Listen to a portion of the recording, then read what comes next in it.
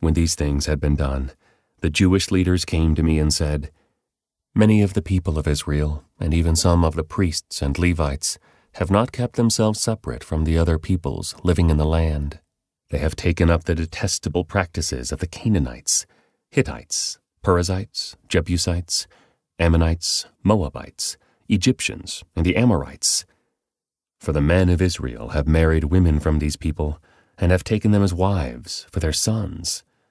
So the holy race has become polluted by these mixed marriages. Worse yet, the leaders and officials have led the way in this outrage." When I heard this, I tore my cloak and my shirt, pulled hair from my head and beard, and sat down utterly shocked. Then all who trembled at the words of the God of Israel came and sat with me, because of this outrage committed by the returned exiles.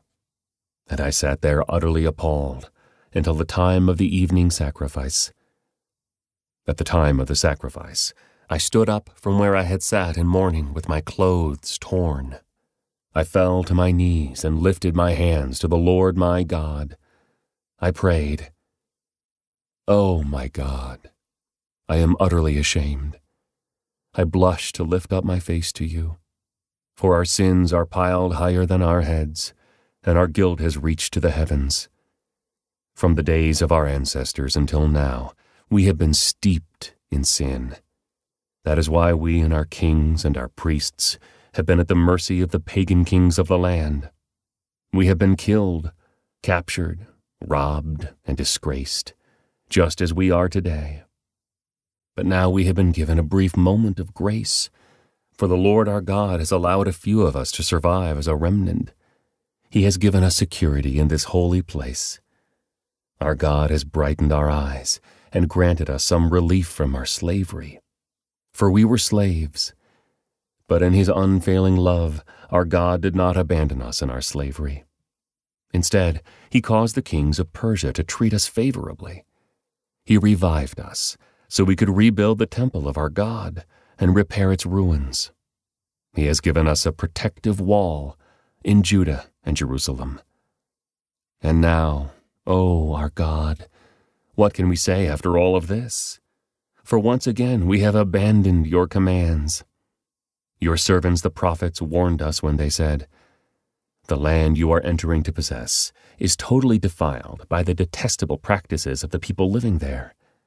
From one end to the other, the land is filled with corruption. Don't let your daughters marry their sons. Don't take their daughters as wives for your sons. Don't ever promote the peace and prosperity of those nations. If you follow these instructions, you will be strong and will enjoy the good things the land produces, and you will leave this prosperity to your children forever." Now we are being punished because of our wickedness and our great guilt. But we have actually been punished far less than we deserve, for you, our God, have allowed some of us to survive as a remnant. But even so, we are again breaking your commands and intermarrying with people who do these detestable things. Won't your anger be enough to destroy us, so that even this little remnant no longer survives? O Lord, God of Israel, you are just. We come before you in our guilt as nothing but an escaped remnant, though in such a condition none of us can stand in your presence. While Ezra prayed and made this confession, weeping and lying face down on the ground in front of the temple of God, a very large crowd of people from Israel, men, women, and children, gathered and wept bitterly with him. Then Jeconiah, son of Jehiel, a descendant of Elam, said to Ezra, "We have been unfaithful to our God, for we have married these pagan women of the land. But in spite of this, there is hope for Israel.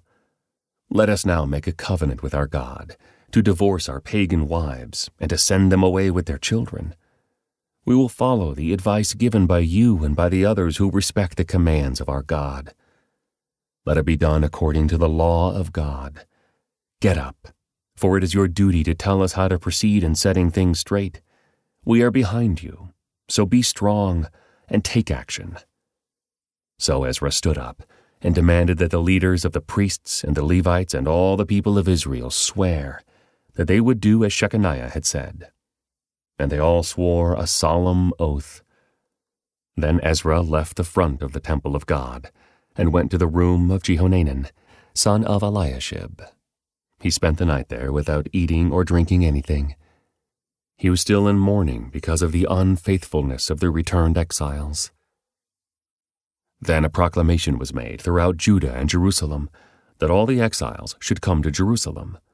Those who failed to come within 3 days would, if the leaders and elders so decided, forfeit all their property and be expelled from the assembly of the exiles. Within 3 days, all the people of Judah and Benjamin had gathered in Jerusalem. This took place on December 19th, and all the people were sitting in the square before the temple of God.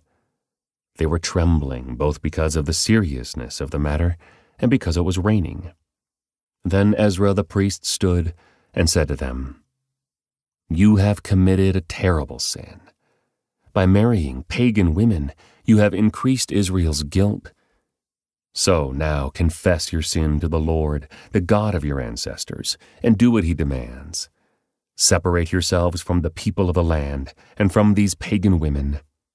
Then the whole assembly raised their voices and answered, "Yes, you are right.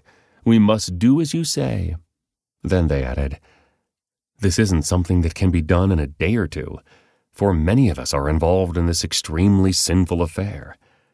And this is the rainy season, so we cannot stay out here much longer.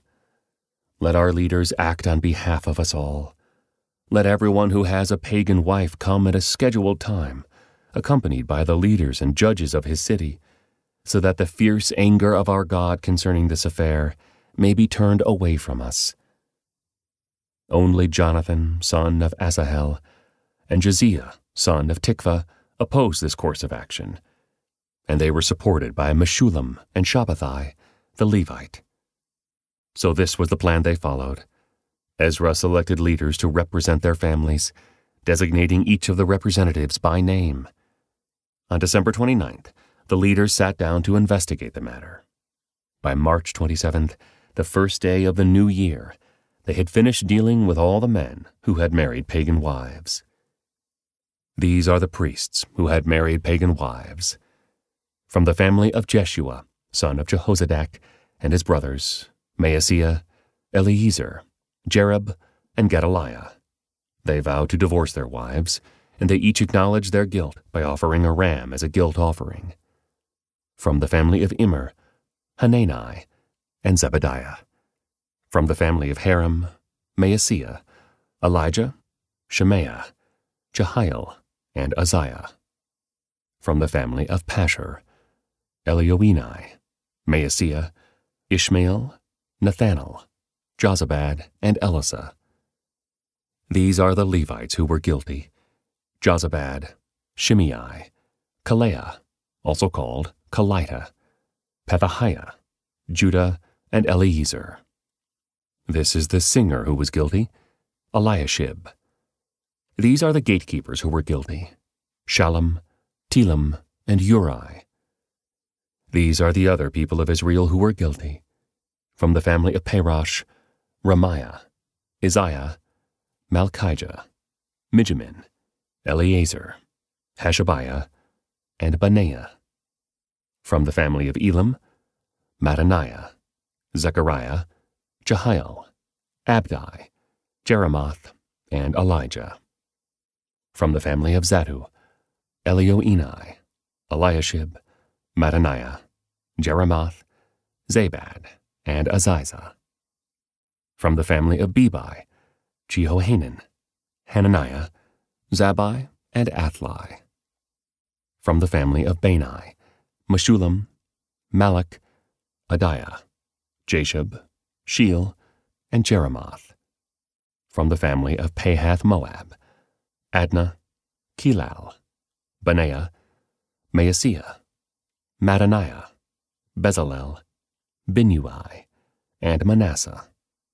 From the family of Haram, Eliezer, Ishijah, Malchijah, Shemaiah, Shimeon, Benjamin, Malach, and Shemariah. From the family of Hashem, Mattani, Mattata, Zabad, Eliphelet, Jeremiah, Manasseh, and Shimei. From the family of Bani, Maadai, Amram, Uel, Benaiah, Bediah, Keluhi, Vaniah, Meremoth, Eliashib, Mattaniah, Mattani, and Jeasu. From the family of Binnui, Shimei, Shelemiah, Nathan, Adiah, Machnadabai, Sheshai, Sherai, Azarel, Shelemiah, Shemariah, Shallum, Amariah, and Joseph. From the family of Nebo, Jael, Mattathiah, Zabad, Zabina, Jaddai, Joel, and Benaiah. Each of these men had a pagan wife, and some even had children by these wives. These are the memoirs of Nehemiah, son of Hakaliah. In late autumn, in the month of Kislev, in the 20th year of King Artaxerxes' reign, I was at the fortress of Susa. Hanani, one of my brothers, came to visit me with some other men who had just arrived from Judah. I asked them about the Jews who had returned there from captivity, and about how things were going in Jerusalem. They said to me, "Things are not going well for those who return to the province of Judah. They are in great trouble and disgrace. The wall of Jerusalem has been torn down, and the gates have been destroyed by fire." When I heard this, I sat down and wept. In fact, for days I mourned, fasted, and prayed to the God of heaven. Then I said, "O Lord God of heaven, the great and awesome God who keeps his covenant of unfailing love with those who love him and obey his commands, listen to my prayer. Look down and see me praying night and day for your people Israel. I confess that we have sinned against you. Yes, even my own family and I have sinned. We have sinned terribly by not obeying the commands, decrees, and regulations that you gave us through your servant Moses. Please remember what you told your servant Moses. If you are unfaithful to me, I will scatter you among the nations. But if you return to me and obey my commands and live by them, then even if you are exiled to the ends of the earth, I will bring you back to the place I have chosen for my name to be honored. The people you rescued by your great power and strong hand are your servants. O Lord, please hear my prayer. Listen to the prayers of those of us who delight in honoring you. Please grant me success today by making the king favorable to me. Put it into his heart to be kind to me." In those days, I was the king's cupbearer. Early the following spring, in the month of Nisan, during the 20th year of King Artaxerxes' reign, I was serving the king his wine. I had never before appeared sad in his presence. So the king asked me, "Why are you looking so sad? You don't look sick to me. You must be deeply troubled." Then I was terrified. But I replied, "Long live the king! How can I not be sad? For the city where my ancestors are buried is in ruins, and the gates have been destroyed by fire." The king asked, "Well, how can I help you?" With a prayer to the God of heaven, I replied, "If it please the king, and if you are pleased with me, your servant, send me to Judah to rebuild the city where my ancestors are buried." The king, with the queen sitting beside him, asked, "How long will you be gone? When will you return?" After I told him how long I would be gone, the king agreed to my request. I also said to the king, "If it please the king, let me have letters addressed to the governors of the province west of the Euphrates River, instructing them to let me travel safely through their territories on my way to Judah. And please give me a letter addressed to Asaph, the manager of the king's forest, instructing him to give me timber. I will need it to make beams for the gates of the temple fortress, for the city walls, and for a house for myself." And the king granted these requests, because the gracious hand of God was on me. When I came to the governors of the province west of the Euphrates River, I delivered the king's letters to them. The king, I should add, had sent along army officers and horsemen to protect me. But when Sanballat the Horonite and Tobiah the Ammonite official heard of my arrival, they were very displeased that someone had come to help the people of Israel.